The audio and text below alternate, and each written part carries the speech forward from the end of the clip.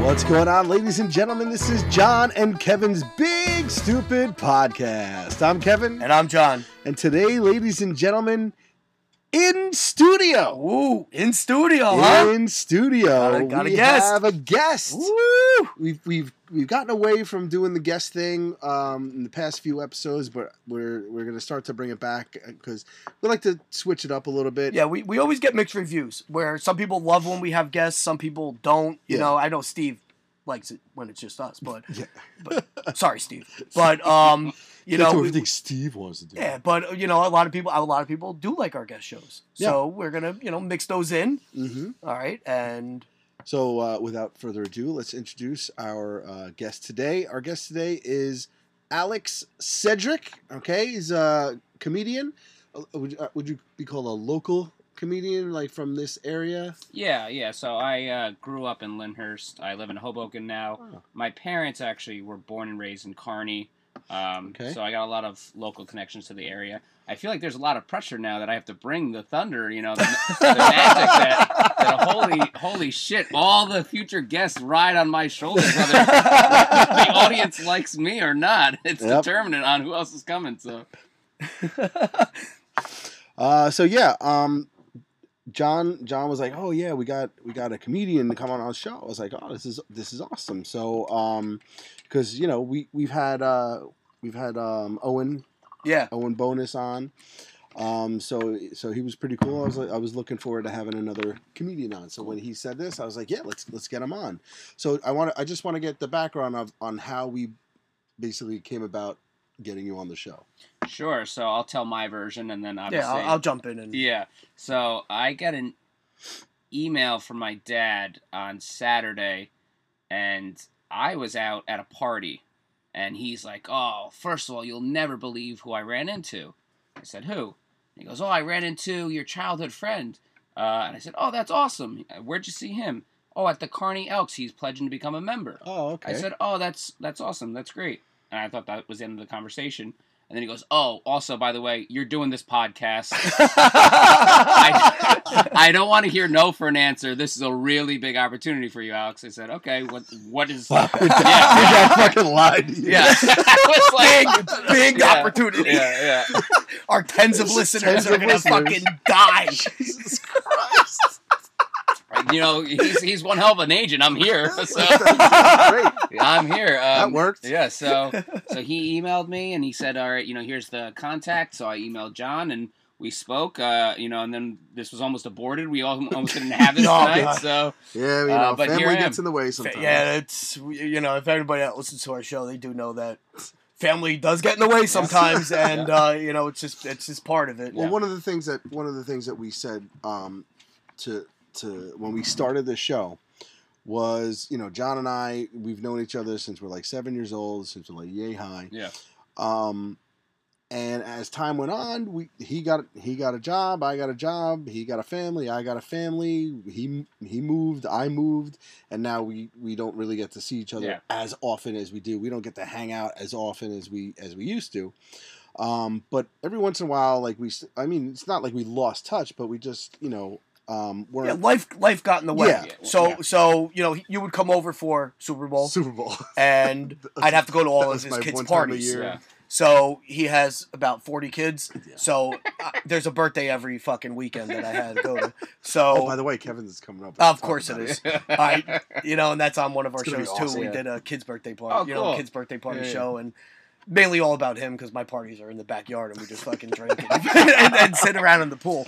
But the thing is that I just came up with this idea because I was like, I listen to Rogan, I listen to Kevin Smith, I listen to Chris Hardwick. Yeah. And I was like, these things are awesome. And I just love the way that they do it or whatever.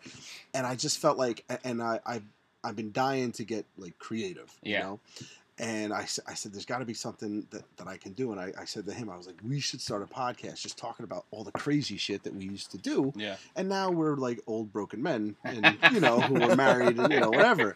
So he was like, yeah, that's a great idea. So we started doing it. And as we started doing it, we realized like that this brought us so much closer together. Yeah. Oh, that's awesome. Because now we see each other every week. Yeah. And what we do is, remember we said, well, we got something in the can that we're waiting to release. what we do is we try to record maybe like 2 or 3 every time we come here. Yeah. This way, if life gets in the way, we have that, we have that backup week. Yeah. Where we can awesome. just plug it in.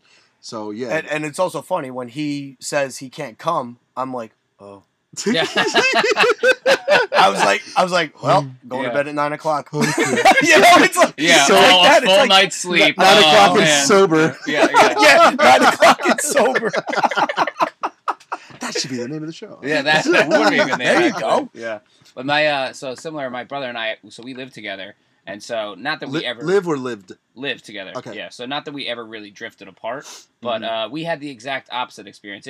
Us living together drove us apart. Oh God! No, I'm kidding. He's literally one of my best friends. We have That's a blast, awesome. But yeah. See, it's funny. I growing up, I had a sister. Yeah. And wait, which one are you talking about? Jane. Oh, Jane. Yeah. The one that I kissed. Allegedly. What? Yes. Oh yeah.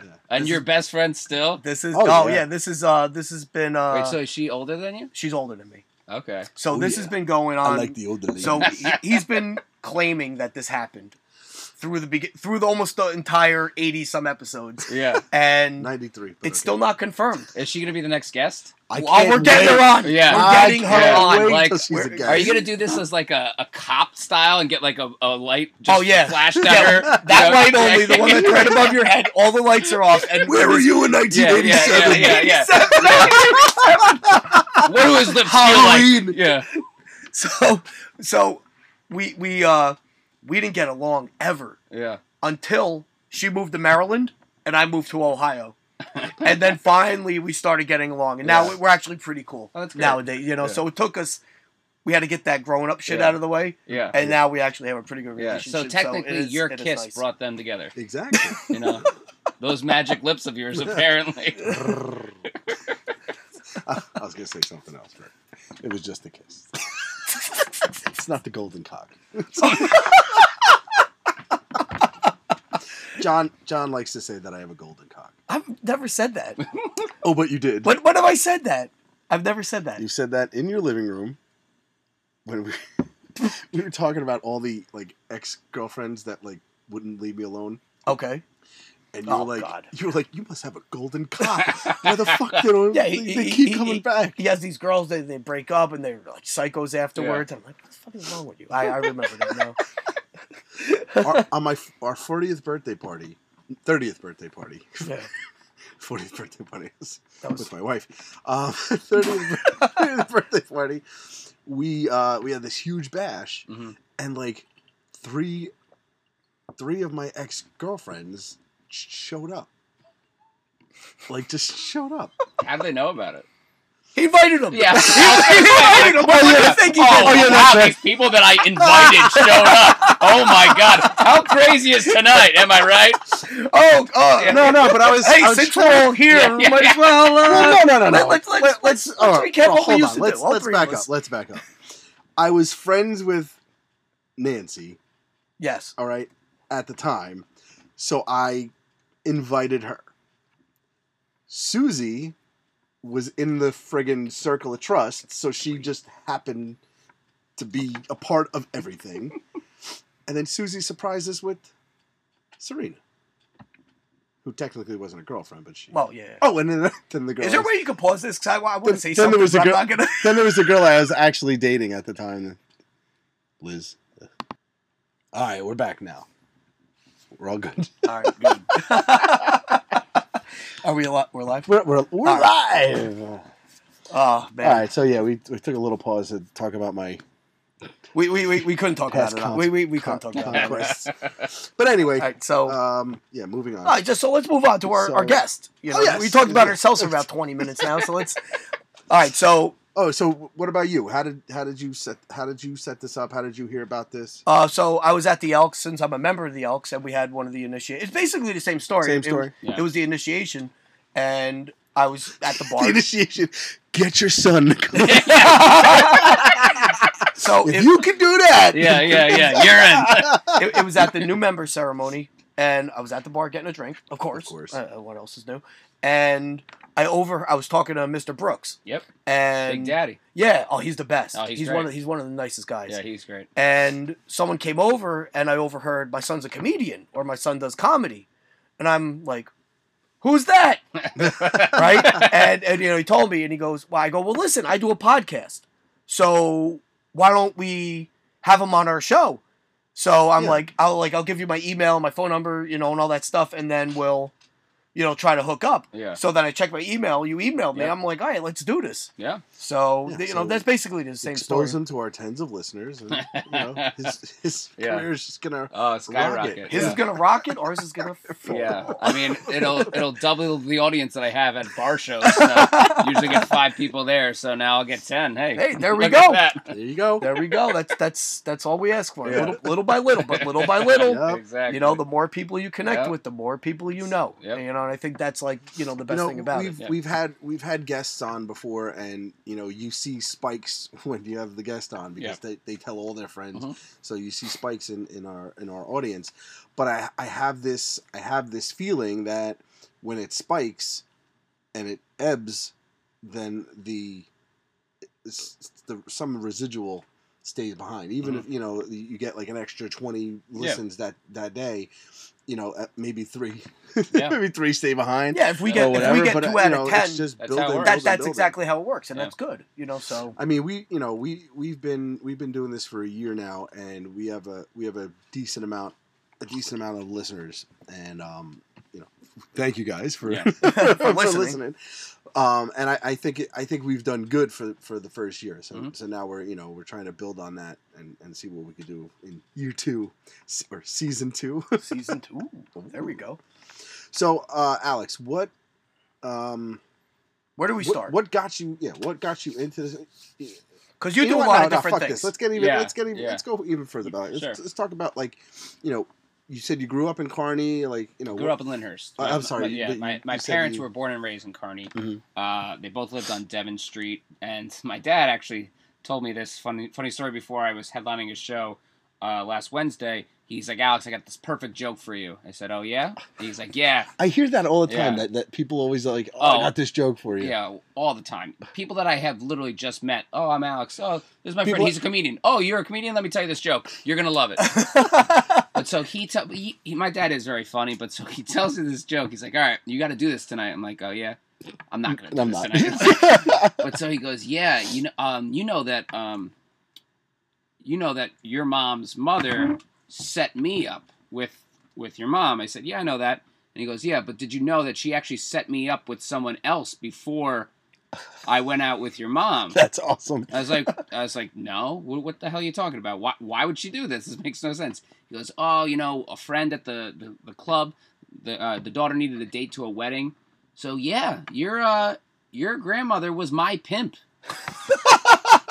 And he tells you that, and I'm like, all right, that's pretty good. But I was like, there's no... I'm not going to use that. I'm not going to use it, but it was pretty good. So how I got into this, high school friend and I, on the weekends, we'd watch comedy, we'd talk about it. We'd talk about how we both wanted to do it. And then I finished the first time I ever did stand-up, and this is a fucking super pretentious story to say. Great. The first time... We love it. The first time I ever did stand-up was in Paris. Nice. Yeah, so I was studying abroad there, and we had our... What was her name? Put me on stage. Yeah, so we had this kind of graduation ceremony from the program where you had to... perform something, whether it's one of your journal pieces, or read a poem, etc. So I was like, I'm going to do something a little bit different. I had just seen Superman Returns. Oh, God. And I just, literally, this was the first time in my life that I just wrote jokes. Uh-huh. And I just roasted Superman Returns for 5 minutes. I went up and I did it. And I had fun, and the jokes... excuse me, were pretty well received. Wait, were you speaking in English? Or? Yeah. So the program, the program was in English too. All the people from the United States. I was like, Jesus Christ, how the hell are you going to do stand-up for the first time in French? I was like, I'd probably get the same reaction that I got the same time I did it in New York City. So, but yeah, so I did it, and it went well, but I didn't do it again until another 2 years. Oh, wow. And then I did it again. Did you just put it away, or were you like working on shit? Yeah, I put it away. It was a lot of fear. It was like I was 23, and first of all, I thought I knew everything, but also it was one of those things where I also deep down knew that if I tried it and I was bad, like, it would be the worst. Like, it would be soul crushing. Oh yeah. And so then eventually, just 24, 25. I think it was 25. I finally got the nerve to do it again. I tried to bring my buddy with me. He came, but he didn't go up. I tried it and I bombed, and I bombed hard for like the first 6 months to a year, but I just kept with it, and now I've been doing it for over 7 years now. And just now it's a lot more fun than it was when you're bombing those first couple months. So. Well, yeah, I mean, it's like anything else. You got to try it to, Yeah. and it takes time to develop your craft and exactly. develop what you want to do. Yeah. It's funny because my friend Fernando. Yeah. He said that he has tried his hand at doing it and stuff. So I've talked to him about it because I always like when I was younger. Yeah. I was always like, I'd like to do that one day. I used to watch like friggin'. It sucks. How many now, times did like, we watch Eddie Murphy's like Delirious? Raw? Raw. Raw. I mean, come on. Yeah. But I was gonna say, what's this one? The roofie guy. Bill Cosby. Cosby. Yeah. Bill Cosby himself. That was one of the watch funniest that all things the ever. time. To this day, Howie it is that Mandel. I funny. used to watch all that stuff. Oh. And and then like all of a sudden in like the late '80s and in the early '90s, it like blew up. It was like comedy was like everywhere. Yeah. Well, Dice helped. Well, that yeah, guy. that guy. I guess that was Dice it too. brought an edge to it, Yeah. and everybody got the really Dice got into man. it. Yeah, he was. But I wouldn't huge. consider him one of the best, but No. he was like the in-your-face, new, edgier Yeah. guy that was like. Well, him, Kinnison, he Bill was Hicks. different. He was just that different. kind of Yeah. crowd. and he was very appealing. Exactly. The comedy changed, where it became less like goofy and more hardcore in your face. Yeah, and now you're seeing a shift too, where I don't want to say goofy, but it's getting a lot less hardcore. And everything evolves. There's still always going to be pockets of comedians that are still doing the raw stuff, but just with the current climate, you really can't do that anymore. Like, it's different.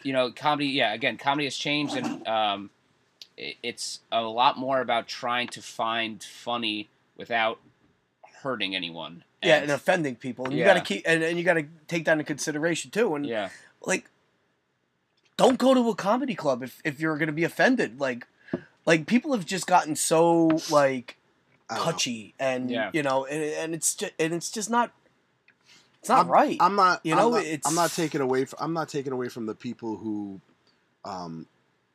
justifiably get offended by something. Yeah. But I feel like there is a certain cross section of people out there in America that are looking to be offended. You know what I mean? Yeah, like, I think so too. Like, please, I can't wait till you say something to piss me off, or I can't wait till you say something that I can just jump on. And, I can't wait to bitch and complain about your set because you offended me so much. It's it's awful. And as as a comedian, like you almost have to change what you do. Oh, absolutely. Just to not deal with that. And it's not like you probably don't want to do it, but that's something you have to deal with now. Yeah. And you see how other comedians have lost their careers over something like that. Louis C.K. went down hard for some crazy shit. He's on his way back, but he's on his way back, but it's going to take a while. He's got to rebuild himself back up, and he was one of the biggest at the time. Yeah, I mean, there's obviously a big difference in terms of, hey, I said something stupid versus, hey, I did something really fucking dumb. And obviously Louis C.K. did something really fucking dumb. Bill Cosby did something really fucking dumb. Yeah. That's not necessarily what I'm talking about. I'm talking about, hey, I just wrote this stupid tweet when I was drunk, and maybe I said something that I shouldn't have, but at the end of the day, it's like, okay, I said it. I didn't fucking do it. Yeah. So that's, but I also think, no matter what, for me anyway, I constantly change my set all the time because you read a room, in my opinion, a good comic reads the room, adapts to that room. Right. If you're seeing that, okay, they're gravitating towards my edgier stuff, go with the edgy stuff. That. But if you see, if you you could switch a set just like that. You could just be like, you know what, I sensing this room is this. Yeah. So I'm gonna throw this stuff out, or yeah, and I'm not talking about like a 30-minute set that I can just drop. Oh yeah, let me just do my clean 30 right now. But for the length that I'm usually doing, it's pretty easy to just switch like that. Because again, if you're doing a church fundraiser and you're really like talking about how you had a threesome off with cocaine off a stripper's ass. Like, are you like? Did you really think that was gonna land? Hey, it's a good night and get your fucking sins clean from the Father and stuff like that. But like, come on, you're not gonna win the crowd over if you're dropping those kind of jokes. Shit, that would be fucking funny. You're talking about that crazy shit, and at the end you go, "Father, can I have a confession?" Yeah. This actually wasn't a set. This was my confession. So, I'm not even getting paid. Yeah. But I was talking to him because I was like, I think I want to do this, not as a career or anything like that, but just to say I did it and just to say I've tried it, and I don't want to be absolutely terrible at it, Yeah. But I've like put some stuff off to the side to like I've actually like written some stuff down. I forget why I was telling the story to begin with because we got off track, but yeah, I was just I was talking to him about it. Forget why I was saying this. What the fuck was it? Talking about wanting to do it. You were talking about wanting to do it. Yeah, I was saying that I was thinking about doing it. Yeah. And I forget why. What are the biggest things that I've always found with people that are first starting and young comics? Obviously not before this whole scandal, but they were always trying out of the gate to be Louis C.K. or Bill Burr. You're talking about like some of the fucking greats that literally can take these contrarian point of views and still make them funny and still make you be on board with it, even though you're like, I don't agree with at all with what you're saying, but it's still darn funny. And when you're first starting out, your joke writing is not going to be at that level. Mm-hmm. 2, it's not you, and that's what people are doing. That's why they always don't find success right away, because they come out the gate. They don't have their own voice. Exactly, and they just try to be Louis C.K., they try to be Chappelle, or they try to be, Sarah Silverman. And instead of just saying, hey, this is what's true for me, I find this funny, let me tell you about it, Yeah, I always found, like, the comedians that I always liked, I believe them. Yeah. And when they say, oh, the other day I was at the mall. I'm like, yeah. I believe you. Yeah. I go to the mall too. Yeah. But it's when you're sensing a joke is coming. Yeah. You're like, he's just telling a joke. Yeah. But when I always found like the storytelling is the funniest. Yeah. And, I always because then it's. I want to actually make it seem like you actually experienced this or you actually did this. That was always my thing with comedy. And if I could believe the guy, that's the best part. Yeah. And just a couple of guys sitting around drinking beers, just swapping stories. Exactly. Yeah. That's exactly what I would want. Yeah. When I go see a comedian. I'm remembering what my point was. And it's along those type of lines. What I was saying was, thank God, is that the climate of the comedian now seems to be the ones that tell stories and not just tell stories that they made up, but tell stories that actually happened to them. Like what their life is like and what they've gone through and stuff like that. So the jokes that I started writing, I started realizing I need fucking therapy. You and every other comic you've ever met, and I've ever met. But I was writing this stuff, and I was like, ooh, this is too real. Yeah. But I bring this back in. But the good thing for comedy, or whether it's music, whatever art form, or again, whatever activity that you have as your kind of therapy, that's your release, and it helps you cope with the world. And I think comedy has gotten me through a lot of rough times. It's also caused a lot of rough times too. But I remember one time in particular where I just had a death in the family, and I had a show that Friday, and I didn't want to cancel. And so, thankfully, I didn't, because it was just so powerful when I was up there, just getting to let it out, just getting to forget my problems for 10 minutes, and just at the end, just what a great feeling it was for me. So it is going to be raw, but it's a great, somewhat healthy way to deal with what we all go through. The crowd responded well that night.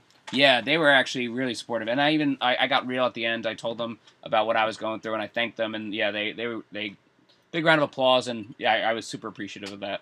Nice. So you said you've been doing this about 7 years? Yeah, over 7 years now. How do you come up with your material? How do you what's your like writing process? Like, how do you do that? So for me, a lot of times it's not when my dad's like, I wrote a funny joke for you. Usually it's when we're having a conversation like this, and someone will say something, and I'll just have a random thought that comes into my mind that's the complete opposite of kind of what's the accepted point of view, and so I'll just go that way, and that's usually how I come up with my stuff. Okay. What? No. No. Just listening. It sounds. So you've been doing this for 7 years. Yeah. What was I gonna say? So who would you say are some of your influences on? Yeah. So I love Seinfeld. Is my favorite show of all time, and I bring that up in particular because I love the kind of aspect that you have with Larry David and Jerry Seinfeld, where it's very similar to the Beatles. You have the yin and the yang. You have Larry David, who's super dark. You have Jerry Seinfeld, who's super light. And, I just think them combined is ultimately the style of comedy that I'd love to go for. Also really love Bill Burr. Again, I love the fact that he is an unapologetic asshole. But he says he's working on it.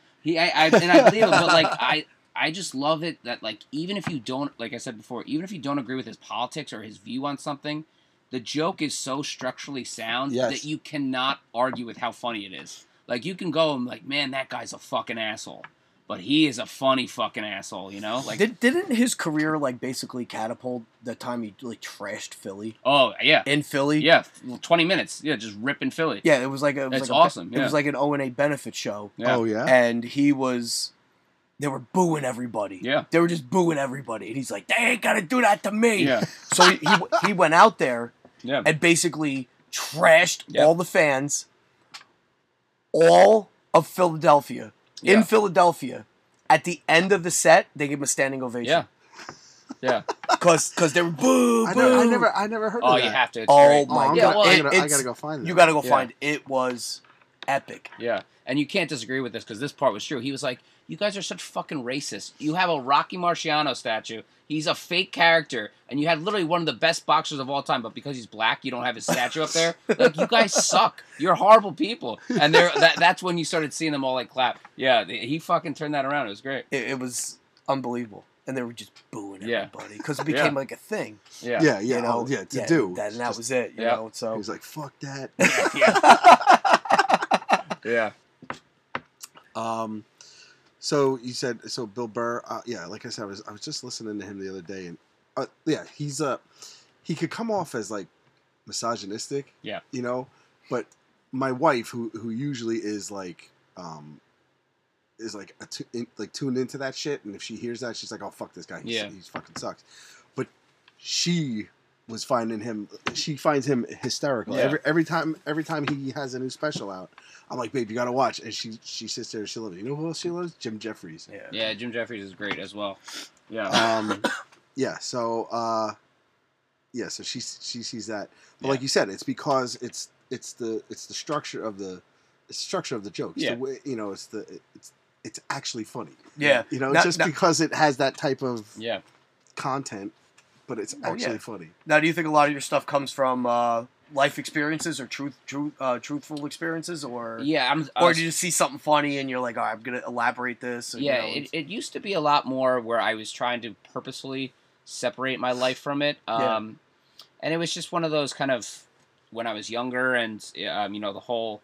I'm a real artist, and like, if I just do my life experiences, I'll run out of material, and now I've leaned into it, and I'm having fun with it again, and I just think, as we said before, you need your truthfulness, like you need to come across as authentic. Yeah. You're gonna say the same thing over and over and over again. So if you're just pretending to be this person, the audience will pick up. They're gonna know. Yeah. They're gonna know right away whether you're you or not you. Yeah.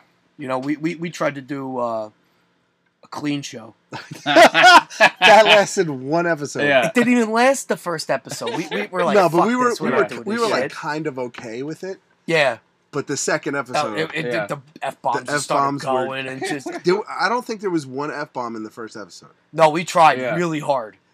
we were just setting the foundation. And then after that, it was just boom, boom, boom. The first episode we tried. The second episode we had our friend Freeze on. That was it. Yeah. And Freeze came in, and we asked him a question. And he's like, "You guys are fucking assholes." Like, and it was the floodgates. Yeah. It was fuck everything and everything. So now every time I post it, I got to put explicit on it. But yeah, because that was another thing too. Was that when we first started doing this, Freeze, one of our really good friends, we actually asked him to be on the show, and he he refused. But he was like, you're not going to be able to do this.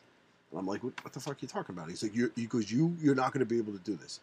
I go, why? He goes, because you're going to have to censor yourself. Yeah. He goes, the shit that you say, he goes, your wife's going to get pissed, and people are going to get, And I'm like, I can do that without like really like hurting somebody without hurting her or offending her, or like I can't I could be funny without giving away her deep dark fucking secrets to and I don't think we've done anything that has been very hurtful to anybody. And we've talked about whatever and anything that's hurtful. We won't use their names at least, but it's basically like that. Yeah. So my family has been super supportive of my comedy career. My parents literally try to come to almost every one of my shows that they can make, like physically. Mm. Sometimes I'm even like, guys, you don't have to come. You've seen me like 3 times this week. It's fine. But they'll come up to me and be very honest after a set, and they'll be like, Alex, don't ever tell that one joke ever again. and again. Oh, was that about you fucking mom? It's one of those things where it's just like, okay, I think it's funny. But I'm also just thinking right now, very selfishly, I think it's funny. Yeah. I'm not considering how it portrays anyone else, and I'm not even thinking about how the audience is going to react. And so then when you start getting cognizant of that, like, you start realizing, okay, I 100% get their perspective. I don't think currently that I have any jokes that really portray them in a bad light. They would tell me differently, hopefully. But yeah, there have been times when I've said a joke, they're like, don't ever say that joke again, And I respect them for it. I was going to say, do you use your family in your comedy? Yeah, I've been starting to use them a lot more. My family's a riot, so I mean, again, I'm here because of my dad. So basically, anyone that's met my family, like in the comedy community, it's so funny. I like to joke with my comic friends that they're like the soccer moms of the community. Like, I've literally had comics come up to me and be like, your parents have seen me perform more than my own family has. And that's great that they're supportive. Oh, that's half the battle. I got super lucky, Yeah, if you got the parents that support you, that makes it. But you know what it is? It gives you confidence too. Yeah, absolutely. Where it's like, all right, you know what? If they're on board, they must like it. Yeah. And they must believe in it, so it must be like a good thing. So it's if my parents came to see me, you would know they'd really enjoy it because they don't find me fucking funny at all. No, they basically hate you. Like, when he joined the plays in high school, they were, like, forced to go. Like, they had to, because he had, like, the lead and shit. Yeah. And they're like, we gotta go to all 3? What the fuck? Even the matinee on Sunday. My son's a clown. So, it's funny. Again, my whole family is very supportive, but my brother is the most vocal at the shows when I can tell he doesn't like material. Because... he heckles you. He's the one guy in the back going, boo! Be more funny! It's, because, again, we're 18 months apart, so we're super close. Yeah. Again, we have a lot of the same friends, and so when I start a joke, without him hearing the punchline, you can hear if he's like he's thinking worse thoughts, so he'll just be like, oh, God. And you can literally hear the whole thing. And I remember I told one joke, and he starts, and he goes, oh, God. And I'm like, just shut the fuck up and let me finish. And so then I finish the joke, and he goes, oh, that wasn't that bad. And he starts laughing, and I was like, you piece of shit. Well, you got to think about it, too. It's tough to watch your family member oh, God, yeah. doing their thing, though, too. I mean, it's... Well, especially stand-up. Like, you talk about some weird shit in stand up, you know? And they don't know how to act. Yeah. You know, a regular person that don't know you is going to be like laughing and really tuned in, and he's like, oh shit, this is about me. Yeah. Yeah.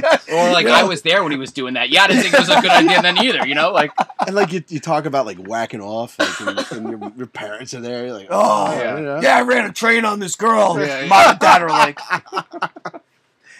you know, that's got to be tough. You know, it's you know, it's great that they're supportive. Sometimes you're like, maybe you don't have to come. You know, it's like, I got to do my thing. Yeah. Now, is the stand-up is not your only job? No, so I have, as kids like to say these days, I have several side hustles. Okay. So I'm also a writer, and so that's actually how stand-up even started, because I've always just wanted to write full-time creatively. So when I was in college, my mentor, she made me do a dream chart, and in the middle we had to put what the goal was. So for me, it was full-time writer, and then I had to figure out all the different avenues I could take to get there. One was to pursue acting. I gave that up. I was like, fuck, I hate auditioning. And then another one was writing, you know, still doing that. And then stand-up was another. So I do that. And then I used to be a professor for 5 years. I taught at a bunch of community colleges as well as a couple colleges that had a little bit more prestige around here.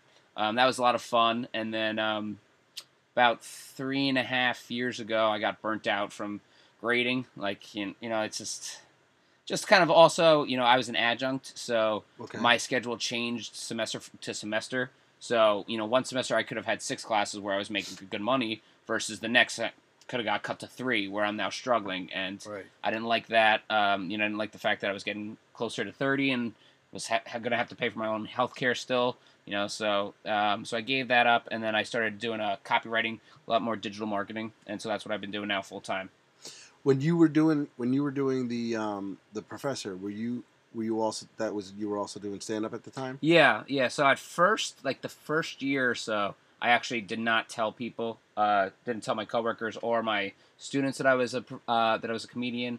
And then I talked to my boss at the time, and she had said, you know, actually, I think you should be telling people because that actually works in your advantage. You know, in like high school, grammar school, it may be different because they may view you as a little bit more risky. And, you know, if parents hear the material or the kids hear the material. Well, that's what I was going to ask you is that were you. This is college age, though, right? Yeah, exactly. So that's a little bit of different ballgame. So they're 18 and they're adults. So, like, it's a little bit different. 1. And 2, college more so than high school, you know, you need your faculty, you need your people to be a draw to the university and to the college. You know, that it helps enrollment, things like that. High school, unless it's a private school, you know, you live in the town, you're going to that. You know, right. It's not like, oh, I'm going. I mean, that does happen too. Like, oh, I'm going because Coach K is there. You know, I want to be there for him. You know, but more often than not, it's because of the zip code. So, college is different. You know. So you never felt like you had to like censor yourself on stage because of what, you know, might get back to the school or might get back to your students or never what I said on stage, but what I would record and then submit like to festivals and put online. Okay. That I was a little conscious of. You know, and I never felt that there was any pressure really from, you know, any of my bosses or anything like that. But it was just also one of those things too where I also didn't want to risk the students viewing me in a negative light because of something, you know, or like they thought, hey, I thought he was such a good teacher, and you know, actually, you know,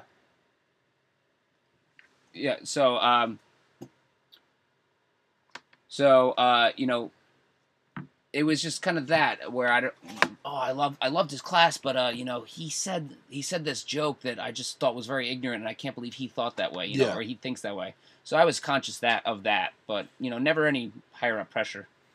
Yeah, in a way, in a college setting, it's a different ballgame where I think it would be, you know, like you said, more welcome, you know, or even better, because then the kids, you know, what subject were you teaching? So English, I taught English, predominantly first year writing. You know, so your EN 105, 106 classes. Well, yeah, I mean, listen, doing comedy and writing is English. You know, it's basically.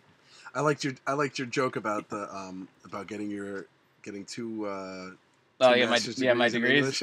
Yeah. Thank you. Yeah, that was funny. Yeah, and so I have a bunch of teacher friends.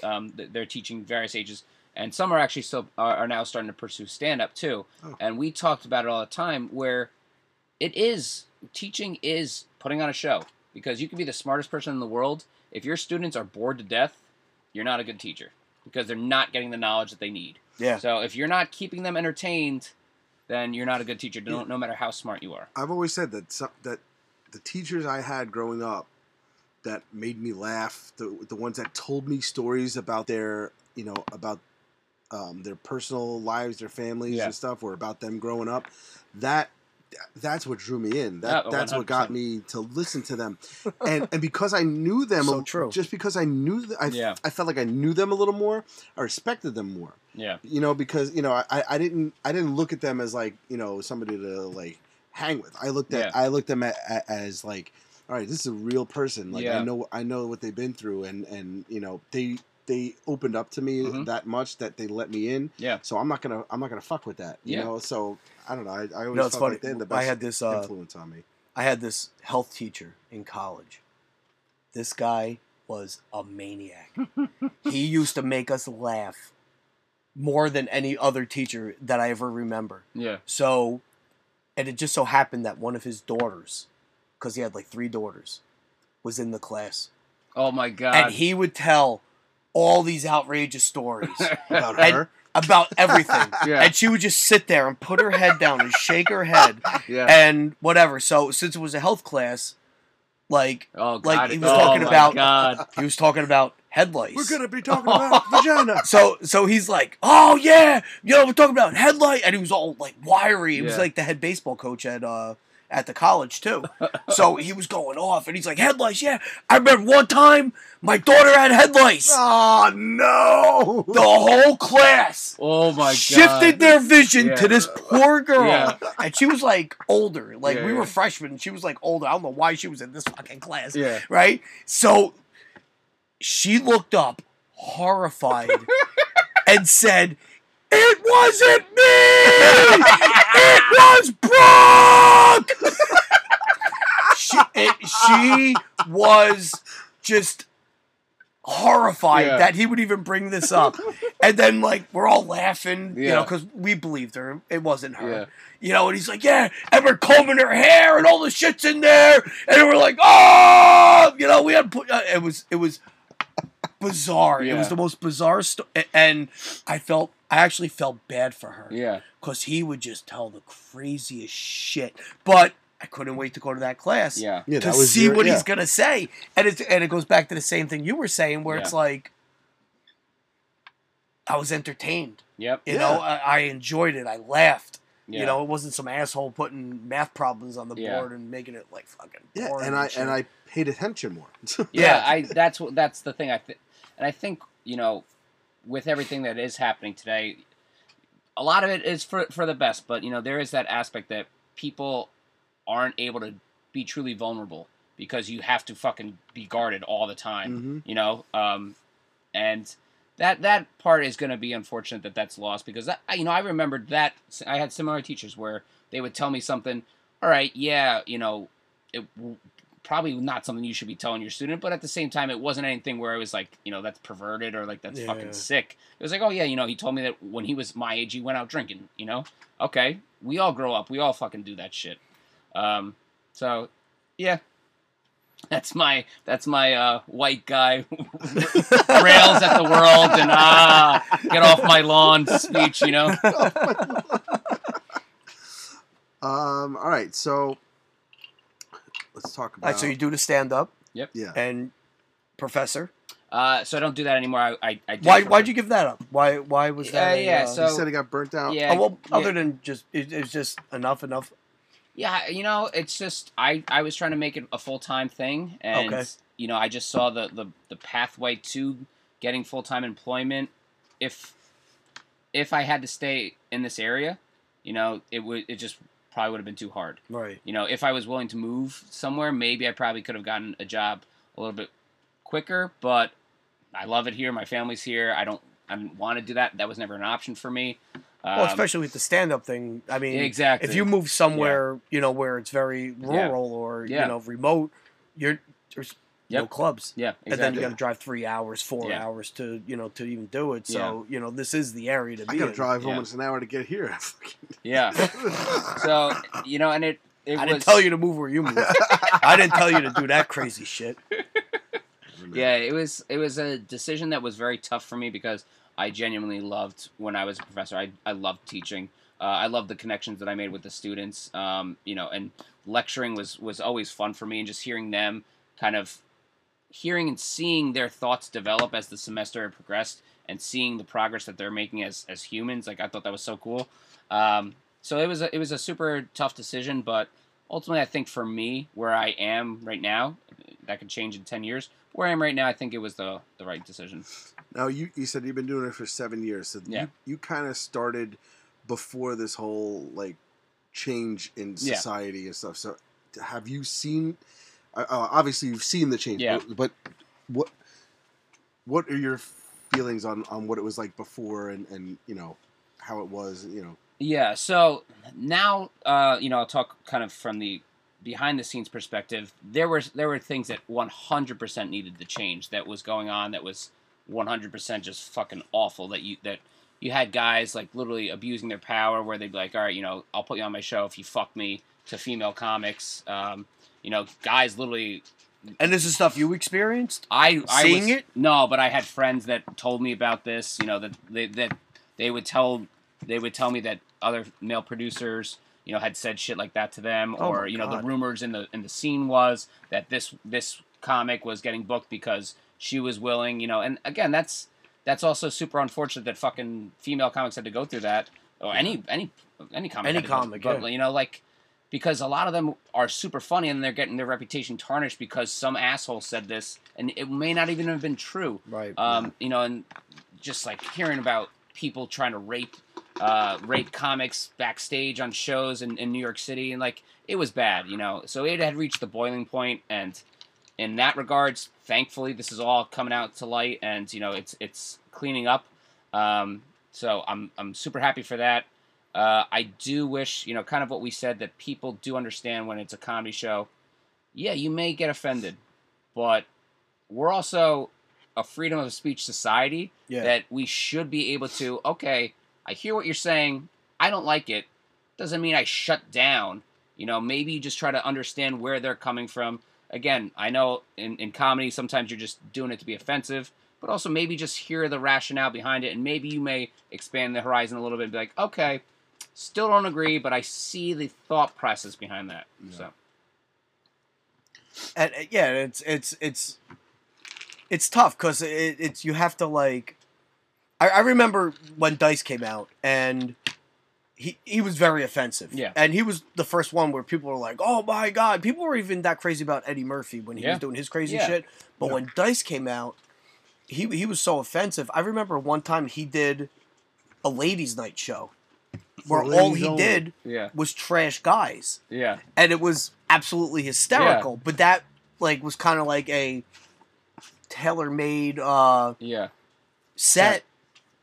To say, hey, I'm just doing this, or I'm not just doing this just to piss all over women. Yeah. I could shit on guys too if I want to. It's that even happened a little bit back then. But once again, no one really shit on Eddie Murphy.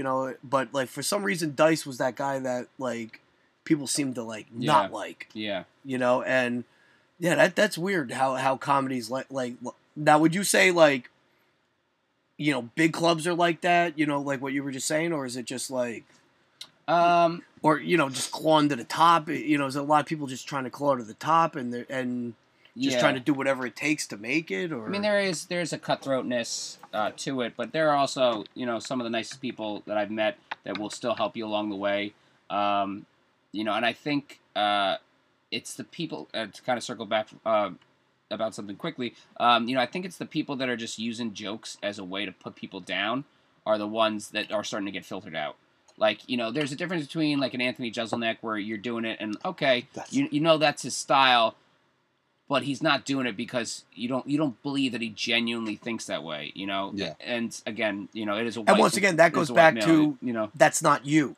Yeah, that's what I don't like. I don't like the comedians that I don't really feel like it's them. Well, I don't like Jeselnik, period, because at some point, to me, I'm like, I see the punchline because I know what you're doing. You do this every fucking joke. You know, you say something, and I know it's going to be absurd, and oh, wow, it's shocking, you know.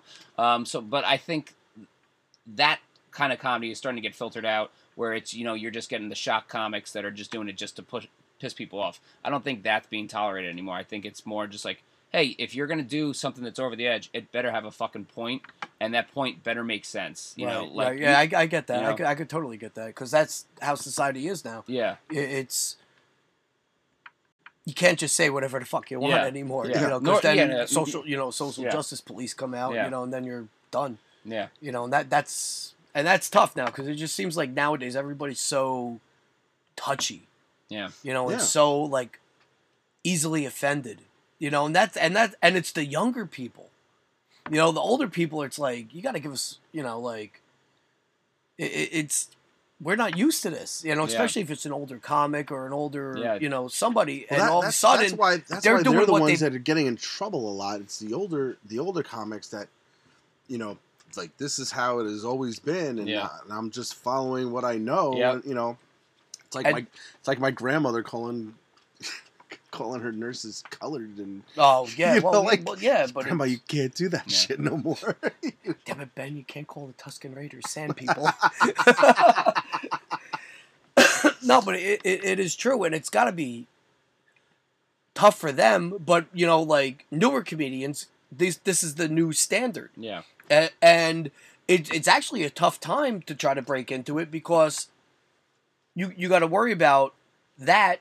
But you also got to worry about making yourself known. Yeah, that's one of I would think that's probably one of the hardest things that you have to deal with. Yeah, I think the challenge today, more so than any other time, probably, I would just say, in terms of trying to become famous, if that's your goal, which I'm not saying it is for me, it's much more about brand than it is about talent. And I don't mean that in a negative knock, but, like, the point is, you have to have multiple streams to make it. Like, you can't just make it really as a comedian anymore. Like, you see this too. You don't really just make it as a singer anymore. Mm-hmm. Like, once you like, all right, now I have a fucking clothing line, or now I have a cologne, or I have a perfume, or I'm endorsed. Like, you literally are doing all these different channels, and that's just the new reality. Like, everyone's a brand. I have a friend that Chris. Yeah. Who's Chris Northrup. He's a really talented artist. Like illustrator and stuff. And when we were in college together, we had this idea for a cartoon. Mm-hmm. Oh, cool. And I was writing it, and he had come up with, like, the overall idea, but then I went into this whole thing, and I wrote the script, and we were both going to do voices on it or whatever. That's awesome. And at the time I was working at the bank, and the other guy was working at the bank, and this guy got us, he goes, hey, he goes, do you guys know who Michael Uslan is? And I had no idea who it is, but he did, because he's, you know, Mr. Comic Books. Yeah. And Michael Uslan, if you watch anything that has Batman, if it's Batman the Animated Series, if it's any of the Batman films or whatever, any kind of media like that, it says produced by and Michael Uslan. His name is underneath it. So he goes, do you know that guy? And Chris was like, yeah, I know him. So he's like, well, he comes into my bank, like, all the time. And he goes, and I talk to him because he was a big comic book guy. Yeah. So he got us a lunch with him, and we pitched our idea to Michael Uslan, and it was awesome. It was one of the greatest experiences in my life, because it's always something that I always wanted to do. I always wanted to get into acting, writing, producing, directing, whatever.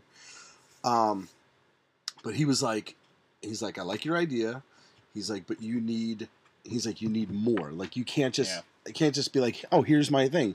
You have to have ideas for a toy line. You have to have ideas for an app on your phone. You have to have, you know, so that movie, that thing, that had to be like you said, like a brand, because you can't just get by with just the one thing anymore. There has to be something that's gonna connect all these revenue streams in. And at the time, we had no idea about that, and we didn't know, so we were like, yeah. I was like, we could make a game, I guess. I don't know. but yeah, so he told us, he's like, I really like your idea, but you got to develop everything else more. Yeah. But then Chris went out to California and became famous. So yeah, and you never did anything. And he forgot all about us. And he forgot about you. Yeah. But that happens. It happens. That was a tough time though for you. That wasn't like. That was like the dark times for you. Oh, for me? Oh, yeah, for you that was like the dark times when you were just not doing anything. I was lost. He was a lost soul. Yeah. Back in the day. And that's because I wasn't around. That's what happened. You I left him anyway, and his life fell apart. Now I'm back, and he's doing all right. Doing okay. Yeah. Now you were found again. So, with the comedy, where do you want it to go? I mean, like. Yeah. Yeah, you said something about like, I'm not saying that I want to be famous. So yeah. if that's not your goal, or maybe it is, you just weren't saying it. Yeah. No. With comedy in particular, I think I'm kind of getting where I ultimately want to go, where I'm just producing fundraisers, doing it, not where it's like, hey, I'm headlining 6 shows on the weekend on a comedy club, and my life is 100% devoted to comedy. I don't think that's my path for this. For me, it's just, again, to keep my writing skills sharp, to have fun. Do you still have your own show, the WoW? Yeah, so I produce. You want to talk about that? Yeah. So pump that up a little bit. Yeah, so this is I think this is a funny story. So we went to a friend's wedding 2 years ago. The bride and the groom are Indian, very important for the context of the story. My dad's my agent. So, so he sees this guy and he goes, "Hey, has anybody ever told you that you look like Shaka Khan, who's apparently one of the biggest Bollywood film actors?" And I don't think it's Shah Rukh Khan. Yeah, Shaka Khan is the Shao Khan or something like that, or whatever. Shaka Khan was an '80s song. Yeah, I was gonna say. Yeah. I was like, oh, she looks like Shaka Khan. Real quick story. I was in a Khan film. Were you really? It was called Kank, because all his films begin with the letter K. Yeah. And it was Kank. In their language, whatever that is each letter in the title stood for something. It was like. Oh wow.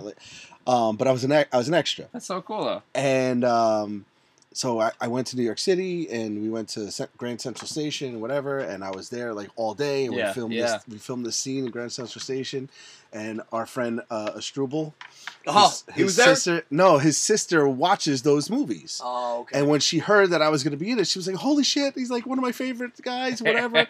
And she was like, "Here's the movie." She gave it to me, and I went home and I watched it, and I'm not in it. You wasted all that time for nothing. But it was awesome. It was it was like one of the experiences. Yeah. It was one of the greatest experiences. That's so You had a cool. sandwich from the table. Yeah. You had a Coke, a free Coke. Free Coke Craft and a food sandwich. table, yeah. Actually, no. I think we met because I went by myself. You had a water and a bologna sandwich then? You had nothing? I went by myself, and I started talking to these other extras, because that's all you do. You just hang around. And this one girl, her boyfriend worked at the Pig and Whistle, I think it is, or whatever.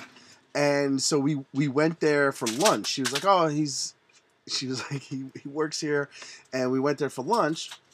And we wound up eating there for nothing because the boyfriend like took care of it and all that stuff. Cool. But it was cool just being there, being around, watching the process and all that stuff. It was cool. And the lead actress of that film, my little group of extras went one way, and there was supposed to be another group that was supposed to go another way, and something got messed up, and we bumped into each other. So I turned so I wouldn't bump into the crowd, and when I turned, I walked right into the lead actress, and she's got these amazing eyes. They're like just gorgeous. So I stopped dead in my tracks, and I was just staring at her like, oh my god, that's awesome. But yes, I was cut out of it. So that's why. Yeah, I know. I've heard of Shao Kahn before, and I've worked with the man. Yeah. That makes one of us. So So my dad says this to this man who ends up becoming a friend. We gotta get your dad on the show. Yeah, right. We really do. Yeah, my agent, And so the guy goes, "Can you please say that again one more time when I call my wife over here so she can hear that?" And so my dad's like, "Sure, I'm happy to oblige." So calls his wife over. My dad says this again. The wife goes, "Oh, he paid you to say that, didn't he?" And he's like, "No, I said." She's like, "He hears it all the time. Like, you had to fucking fill up his head with this." And so I overhear this, and then we ask him to take a family picture. And then I walk away. I go to then the cocktail hour, and my dad comes in as I'm sitting at the table. I haven't eaten all day, I'm fucking starving, and he's like, "Stop feeding your fat face for 1 second." And come talk to me, and these people, they want to talk to you about comedy. This could be huge for you. Again, he uses that phrase a lot.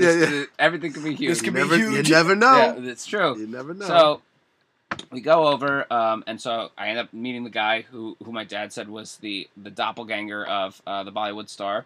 And so I started talking to him and his brother. And the brother said, "So you do comedy? You produce comedy?" I said, "Yeah, I've produced several shows and etc." And so he goes, "Oh, well, have you worked with a lot of non-American comics, a lot of immigrant comics?" I said, "Yeah, off the top of my head, I can name 12 that I've worked with regularly that I think are hysterical. Why do you want to know?" And so he's like, "Well, actually, I really want to do a documentary and try to sell it to Bollywood. And I'd love, if you have these connections, I'd love to work with you on it." And so I was like, "Wow!" Nice. Wow, Dad came in big. Yeah. So I was like, "Yeah, man, can you imagine like a year from now when apparently I'm rich with rupees, and you look on a Bollywood film and it's all these names, and then it's produced by Alex Cedric, like what a fucking strange life this is, But fuck, it could be something. It could be that. Yeah. You know what I mean? It could be. It could be the last thing you ever thought that you would ever be doing, Yeah. and then you're doing it. Yep. Yeah. So That's like when this show hits. Yeah, exactly. It's gonna happen. I'm not gonna have to work ever again. Yeah. It'll be amazing. Go. Sorry. So anyway, I get the brothers' card, and they're brothers, the two men, and so then I get again, the one guy's name is Chander. It's a lot easier for the story if I just say that up front. And so I get Chander's card, and he's like, "Oh, it was lovely meeting you. My brother and I would love to sit down and talk with you again. Can you come by in a week?" And so I was like, "Yeah, sure. I'll come to the bar that you own." He's like, "Great. Here's the name of the bar. This is where it is." So I look it up. So it's a gay Indian bar in the Upper West Side. And so, I'm like, okay, cool. There's a niche. Yeah, right? So, and then he goes, so I go, okay, I'm going to the Yankees game, so I can be there, about 6 or 7. And he goes, great, your parents are coming too, right? And I was like, I didn't plan on bringing them. He's like, oh, you have to bring your parents. You have to. They're lovely people. So I was like, Mom and Dad, you guys do a lot for me. Can you do me one more favor? It could be a huge opportunity for me, Dad.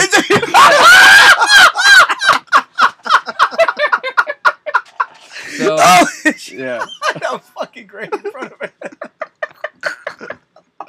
So we go, and they do come, and they're awesome. So Chander and his brother are there, and we have a great time. But it was so funny to me because when you have you either you bartended? No. I once. Yeah. Well, so at a country club, so it's not really a bar. Yeah. So it's kind of like easy. I got beers for people basically. No, I had to make mixed drinks. Oh, yeah. A lot of mixed drinks. So I took the bartending training, and they teach you. They're like, all right, serve women first, of course. But so it's so funny because now I'm at a place where the bartender is serving me first and ignoring my mom. And he's like, so he'd come up to me. He's like, "You want another one, honey?" And he's like rubbing my shoulder, and I'm like, "Hell yeah, I do." This is free, right? So it's funny. I thought you were getting at like the Indian culture with the women. Oh like, no! That's what I thought you were getting at, and then I was like, "Oh, not in this particular. Not that club. Yeah. Not that club. So we're talking, and now we're trying to iron out the details if we end up doing this documentary. And so I was like, okay, but where are we gonna shoot this? Where do we have a venue? What's the plan? And so You know, we kind of go back and forth, and then I say, well, here's an idea. I knew what I wanted out of the meeting. I wanted a show at Chandra's place. And so I was like, you know, why don't we just start having the show here, build up a reputation, and then we can just literally film it right here, you know? Great idea. So, long story short, that show will have its 2-year anniversary in September. Nice. Nice. Yeah, so it's a fun show for me because as a straight guy, like, I perform and I book all LGBTQ comics. Yeah. And there's just such a very different energy on that show than any other show I've ever done. And, right. like, the people are just so accepting and so energetic when we're there. So I have a blast every time I do it. So that's your niche. So when you produce a show, it's LGBTQ? At this venue, yeah. At that venue. Yeah, like, that's like not all he does. I was like, that's one hell of a fucking niche. Yeah. I mean, you know how many gay bars there are? I mean, there's tons. Yeah. You know? Yeah, well, I've been to countless. I can't say I haven't been to one. I have. Yeah. You know, like there's I went to one in Ohio with Jen and one of her friends. Well, Serena dragged me to Feathers in... Feathers. Yeah. Yeah. I went to Celebrities in Columbus, I think it was. I can't remember where the hell it was. But that's one hell of a niche. Yeah. You know, if you really think about it. Yeah. So that is the show that I'm consistently doing now, once a month. But I'm also producing a bunch of fundraisers. I have actually two coming up very soon. Helping produce the Nutley Firehouse Comedy Night. That's April 6th. And then we are doing one for the Lyndhurst teachers. We're doing it for, sorry, not the teachers, class of 2019. For project graduation. Oh, nice. So that'll be April 20th, Saturday before Easter.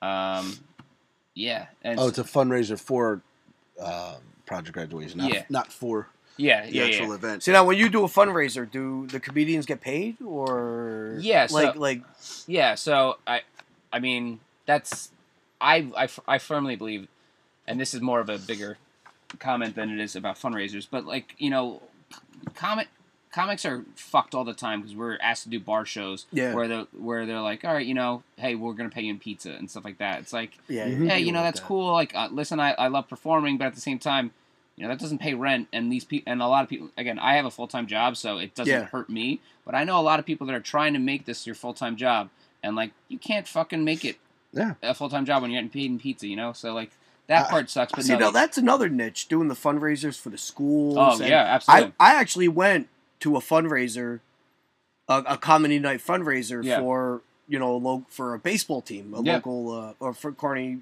High baseball years ago. And I had a great time. Yeah. You know, and just thinking that's one hell of a, you know, it's another niche where. Yeah, I did a fundraiser in Union 2 years ago. And so we're literally right before the show, the coach comes up to the producer and myself. I wasn't producing this one. And so we're like, hey, you know, we're looking around. The team is right here. Like, what are we supposed to do? Like, you want us to go like PG and nah, man, fuck it. He's like, he's like, nah, man. You know, he's like, I want you to be like Louis C.K. up there. This was again before all this shit happened. Yeah. Like, I call these kids pussies every day. These are the biggest group of pussy baseball players. Yeah. Toughen them up. Yeah. So I remember I go up and I do my set, and I was like, fucking guy told me to do it, so I'm not changing. You know, if he wanted me, I would have respected that. But he told me to just fucking do my thing, so I did. So I told one joke, and I can't remember what my punchline was, but like the kids started cracking up, and I was like, you guys don't even know what the hell that word means. I was like, you're only laughing because you think I'm saying boobies. And they're like, yeah, boobies! and the kids erupted, and like the producer came out, he's like, I can't believe you said that. I was like, did they laugh? He's like, yeah, they did. Yeah, that's good. And they probably will remember that. Because you know what? That was their first comedy show. Yeah. And they'll always remember their first comedy show, which is fucking huge. The guy that looks like John Malkovich told us about boobies. Yeah, that's what they'll remember. Now, you just said it. This is one of the questions I wanted to ask you. Is that have you experienced that the pay for comedians? Has it gotten better? Is it the same? Has it gotten shittier? Like, does it go up and down? Like, what is? Yeah, I mean, because that's one of the things that I've always heard is that the pay is shit. Like you work these crazy hours and you get like for nothing. Yeah, for the clubs, it's a lot of work for not as good pay, but when you're talking fundraisers, it's a nice payment for what you do. I mean, you're not gonna retire and buy a house with it, but again, for me, like I said, this is a part-time thing, so it's great for me. I work to make sure the comics that I book on my fundraisers are getting a good pay as well. But it's I'm trying to think how best to compare it, because I mean, again, like you talk about you're hiring a guy who's playing the acoustic guitar, but he's playing for like 3 hours, and he's gonna make maybe $300 that night, maybe depending on the Irish bar. Stand up, you can do a set for 10 minutes, so it's just a matter of, excuse me, what's the commute like? Are you coming from New York City? Are you a local comic? What are your credits? Are you a draw? If you're a big draw and you're going to be bringing in usually 10 to 15 people because of your name alone, then you're probably going to get paid a lot more than, hey, I'm just a local comic. I'm doing this, because it's a fundraiser, but I'll make you laugh, But like let's say you did a bar, like a bar was having a comedy night or whatever, and they had you on. They're like, all right, let's do 10 minutes, do 15 minutes. Yeah. How much would or what's like the average that you would get for that? Well, I think the New York Comedy Club average, I think, is $20 per set. If you're doing like a guest spot, or like a 10 to 15 minute set. I remember reading that a while ago about Sarah Silverman. There was a big scandal because she felt she wasn't getting paid the same as other comics, specifically men, but it was the New York rate. So I think, again, and that's also why you'll see a comic who's doing like a 10-minute, maybe 15-minute set. They're hitting like 6 clubs in a night. Yeah, so there was an article that came out a couple years ago. I believe it was in the New York Post, where it talked about the standard pay for a comedy club if you're doing like a 10-minute set. It's usually about $20 to $40, something in those lines. But so that's why New York comics, they'll hit like 5 shows in a night, whether it's at one comedy club or whether it's at multiple ones in the city, because then they start putting that together. That makes Yeah, exactly. And for them also too, it's more exposure. More chance to be seen by someone in the audience who's a producer and like, wow, that's the next star right there. Yeah. But so that's definitely the part of the hustle for that in terms of pay. In Jersey, it's a little bit more spread out. Obviously, again, the shows aren't as condensed. You don't have where like in New York City you have several comedy clubs literally almost in a 3-block radius. In Jersey, you're talking about maybe every 15 minutes away from each other. Yeah. Someone's hosting a show in the bar, in the back room, things like that. So, the opportunity isn't as plenty, but the cool thing about Jersey is you got a lot more opportunity to do more time. So you'll get to do longer sets, so you can develop a little bit quicker. So what's the average set time in New York City? Usually, like if you're talking about the alt scenes and like the bar shows. Like the under. Like you're usually talking like 5 to 8 minute sets. Okay. Yeah. And you get $40 for that? For those alt shows on the bars, probably not. Usually, again, that's, hey, we're doing this. It's a free show. Here's a couple drinks. We'll throw your way. Yeah, but like if you're talking like the clubs, the club you're talking like 10 minutes, and that's where you're getting like the $20 to $40. All right. Yeah, and then in Jersey, like the average bar show, you're talking at least 10 minutes, 10 to 15 minutes. So. Yeah, it's funny because I look on because I have a DJ business. Oh, cool. And so I look every once in a while. I look on Craigslist for jobs. Yeah. And sometimes I find a job that I'm like, oh, this is awesome. It's karaoke. It's a good night during the week. It's not going to interrupt like the big jobs I get on the weekends. Yeah. And then I look at the pay and it's like bar tab. Yeah, I'm like, yeah, or $20 I'm bar not tab, fucking doing that all night for nothing. Yeah. And I don't drink. Yeah. So yeah. I'm like that doesn't work for me. Yeah. Now if I DJ'd, Yeah, I would make him go broke. I would just be the alcoholic fucking DJ.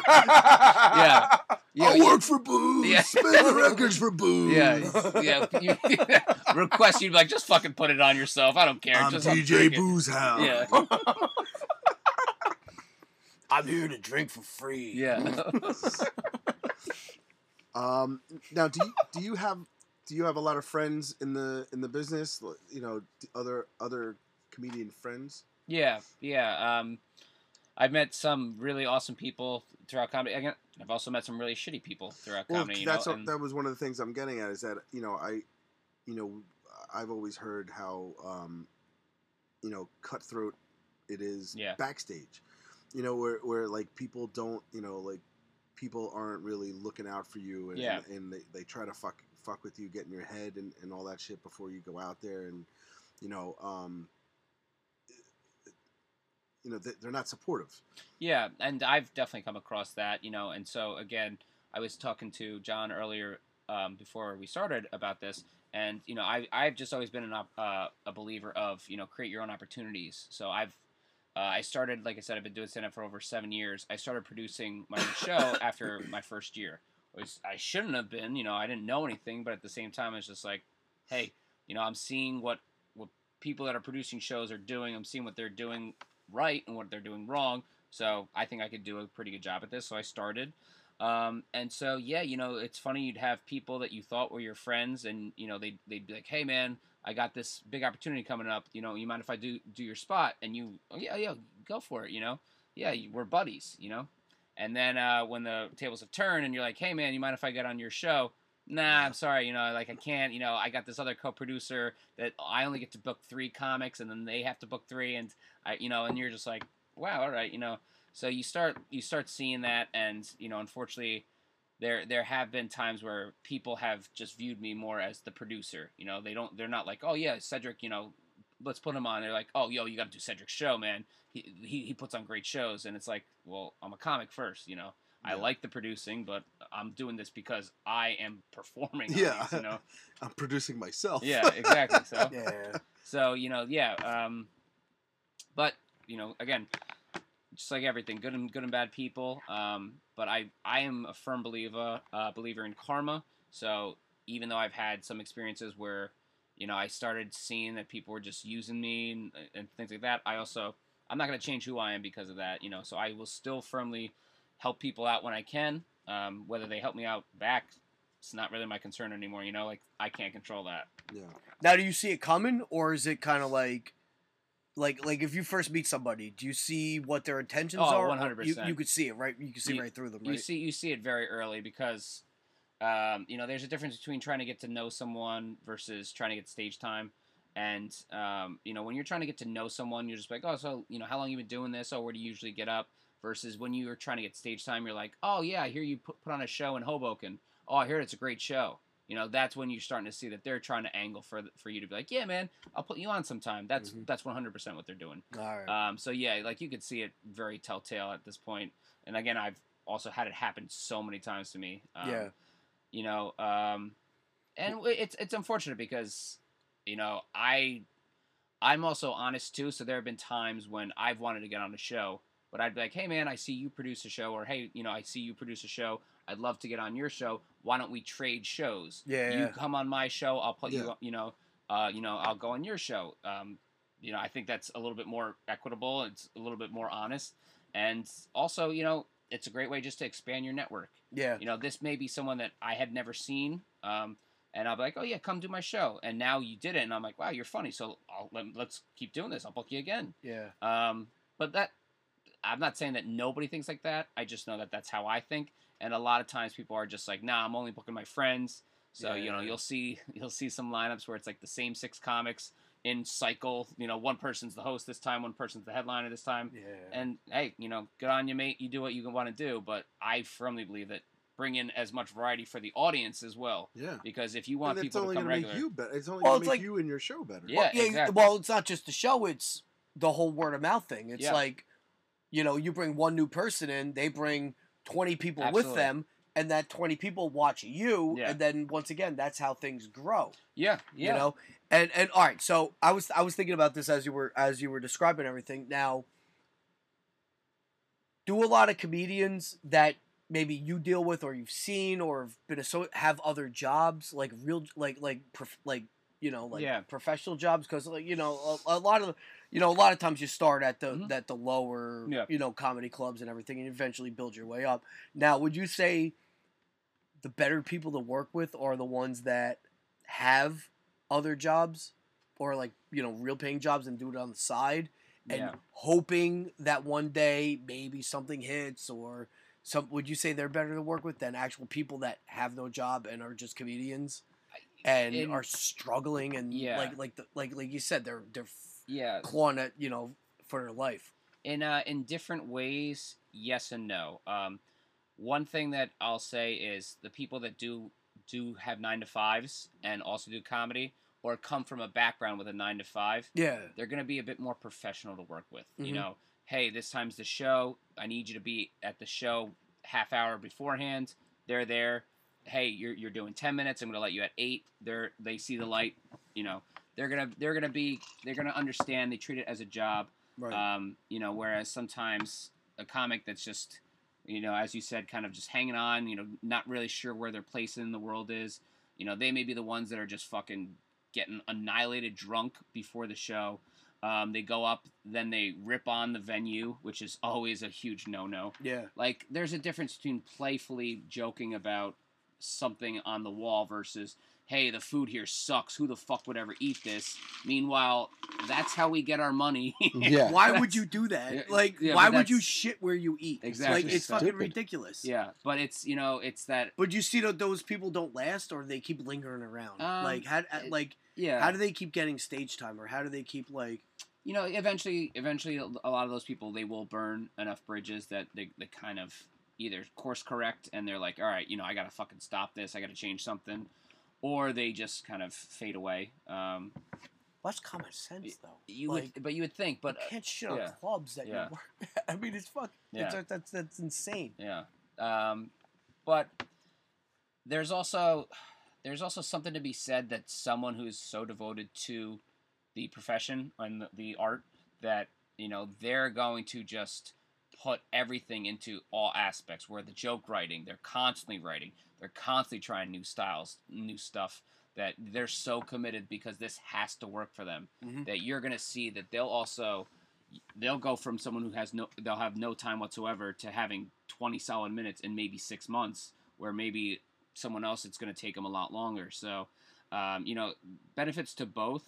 The one thing that I tend to notice, and again, this is just my personal opinion, the people that do work a full-time job will have a little bit more life experience to draw from, and their jokes will be they'll kind of be bigger aimed, versus someone who maybe is just focusing on comedy. And I'm not saying that they haven't earned their due. That's not what I mean. Like, the comics that have been doing it for a while and now are focusing full-time on comedy, that's different. I'm talking about the people that are just starting out and they're like, I just want to be a comedian, so maybe I'll work at this one bar, on a weekend shift just to do enough. Like, those are the type of people I'm talking about right now. Yeah. They're going to take some aim at maybe, hey, I just hooked up with this girl last night and, blah, blah, blah. That's going to be their bread and butter for a while, versus the 9-to-5ers are going to be like, hey, women are still only getting paid, 98 cents compared to a dollar for men. And, so you're going to see the bigger aims of the jokes.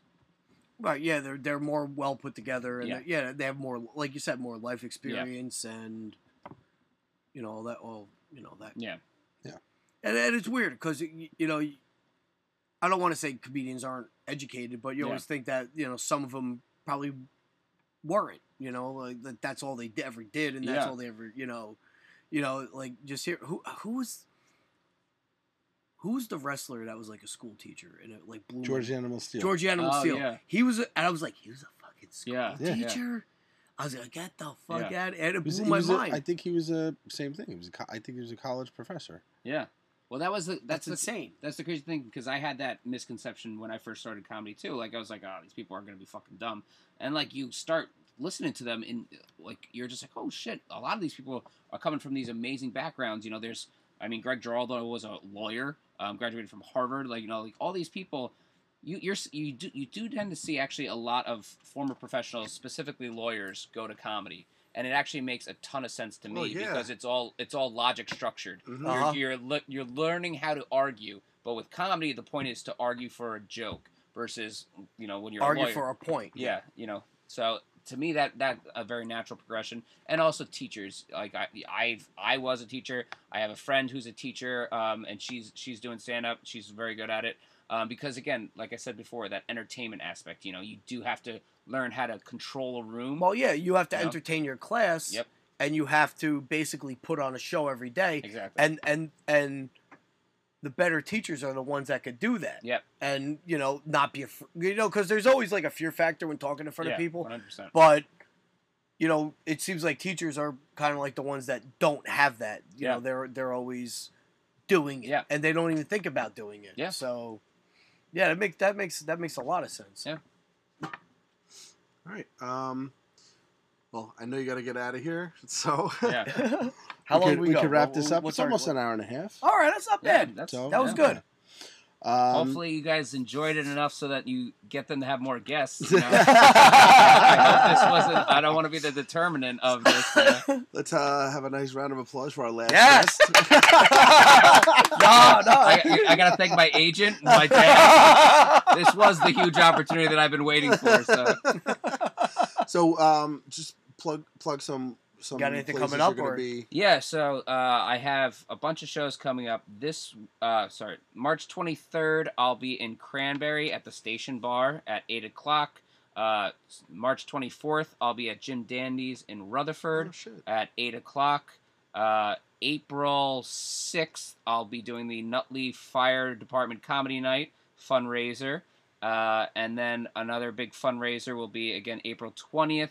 For the graduating class of 2019 for Lyndhurst High School here in Lyndhurst, New Jersey, and I'm super excited about that. The Nutley one and the Lyndhurst ones are ones that I'm also producing under my banner, Wow Comedy.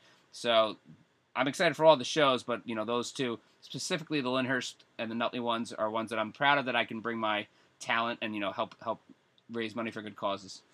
You said you're doing one in the Jim Dandy's in Rutherford? Yeah. Do you know John Gracci? I do not. Because he used to own the one in Nutley. What? Okay. Jim Dandy's? Jim Dandy's. Yeah. Really? Yeah. Yeah. So the producer of now that. Now he's not doing that. Yeah, the one in Rutherford. The producer, his name is Ed Ruffalo, and he's a comic also from Lyndhurst. So he's now turned the back room into a comedy club on weekends. Nice. I think specifically Saturday nights. So I'm excited to do that.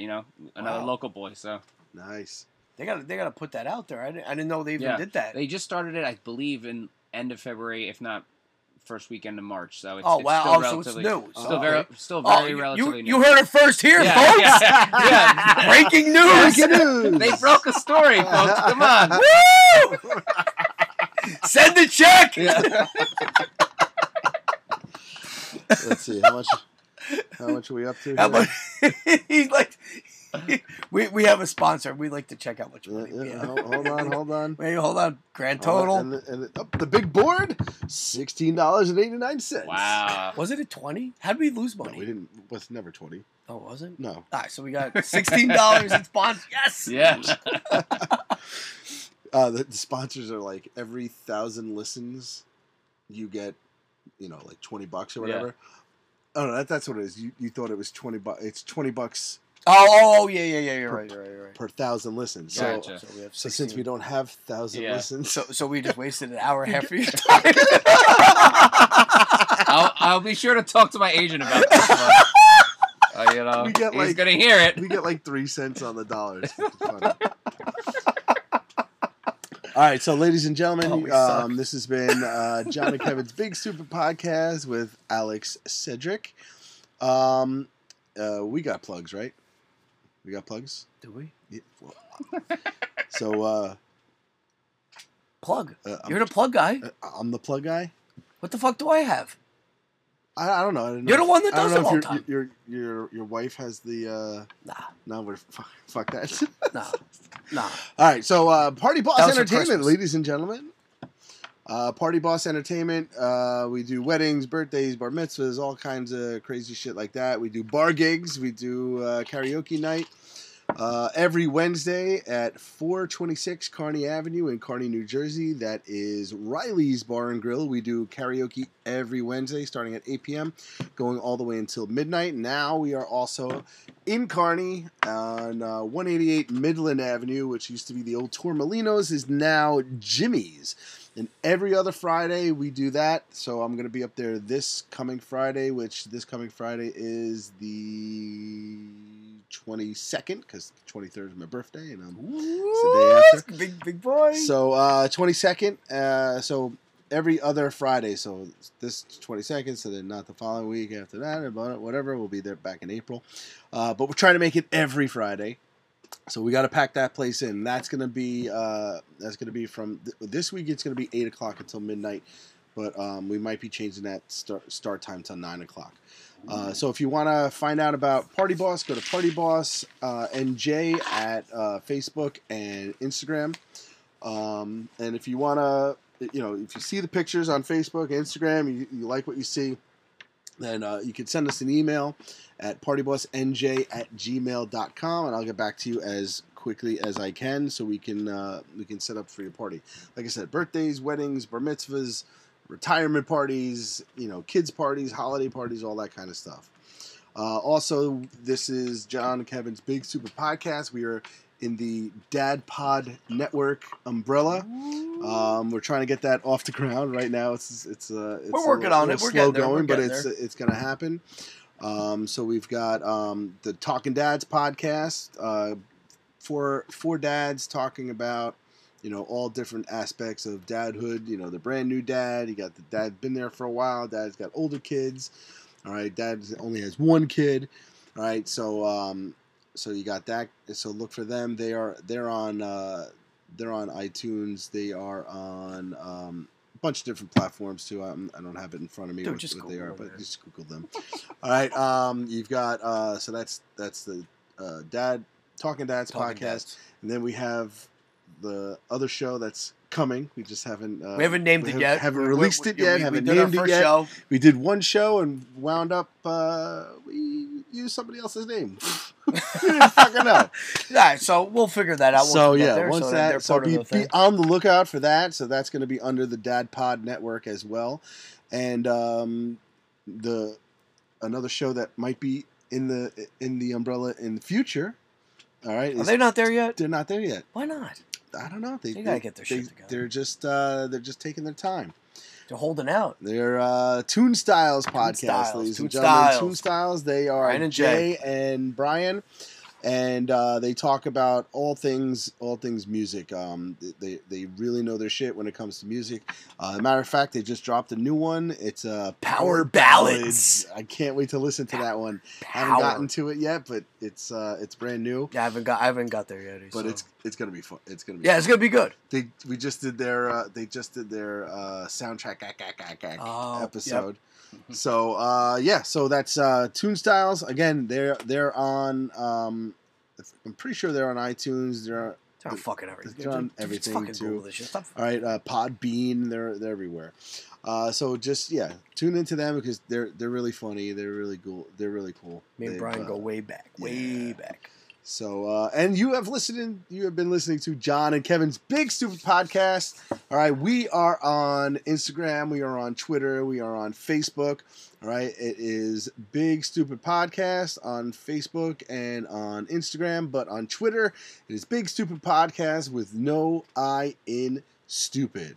And if you want to get a hold of us, you want to tell us how great we are, if you want to tell us we suck, whatever, send us an email at bigstupidpodcast@gmail.com, and we will read your letters on air. We'll talk about what you guys want to talk about. We've done episodes where people write in, hey, you guys should talk about this, and then we go and do it, and it's one of our most successful episodes. Yeah, it really is. Yeah, so let us know. So let us know what guys. You want. We want this to be, this is your show. This is not our show. This is your show. And like I said, our tens of listeners out there, we appreciate that you listen. You got to tell your friends about it. Tell everybody else, and interact with us. Send us emails. Leave us messages on Facebook, on Instagram. Right, shout us out on Twitter. And again, we'll incorporate it into the show, and we'll give you shout outs on the show. So if you do that, That's going to be awesome. So, yeah, that's going to do it for us. Once again, we have Alex Cedric. Yes. All right. We wish Great you job. the best. Awesome guest. Okay. We'd love to have you on again in the future. So, John, you got anything else you want to say? Have fun, everybody. Have fun.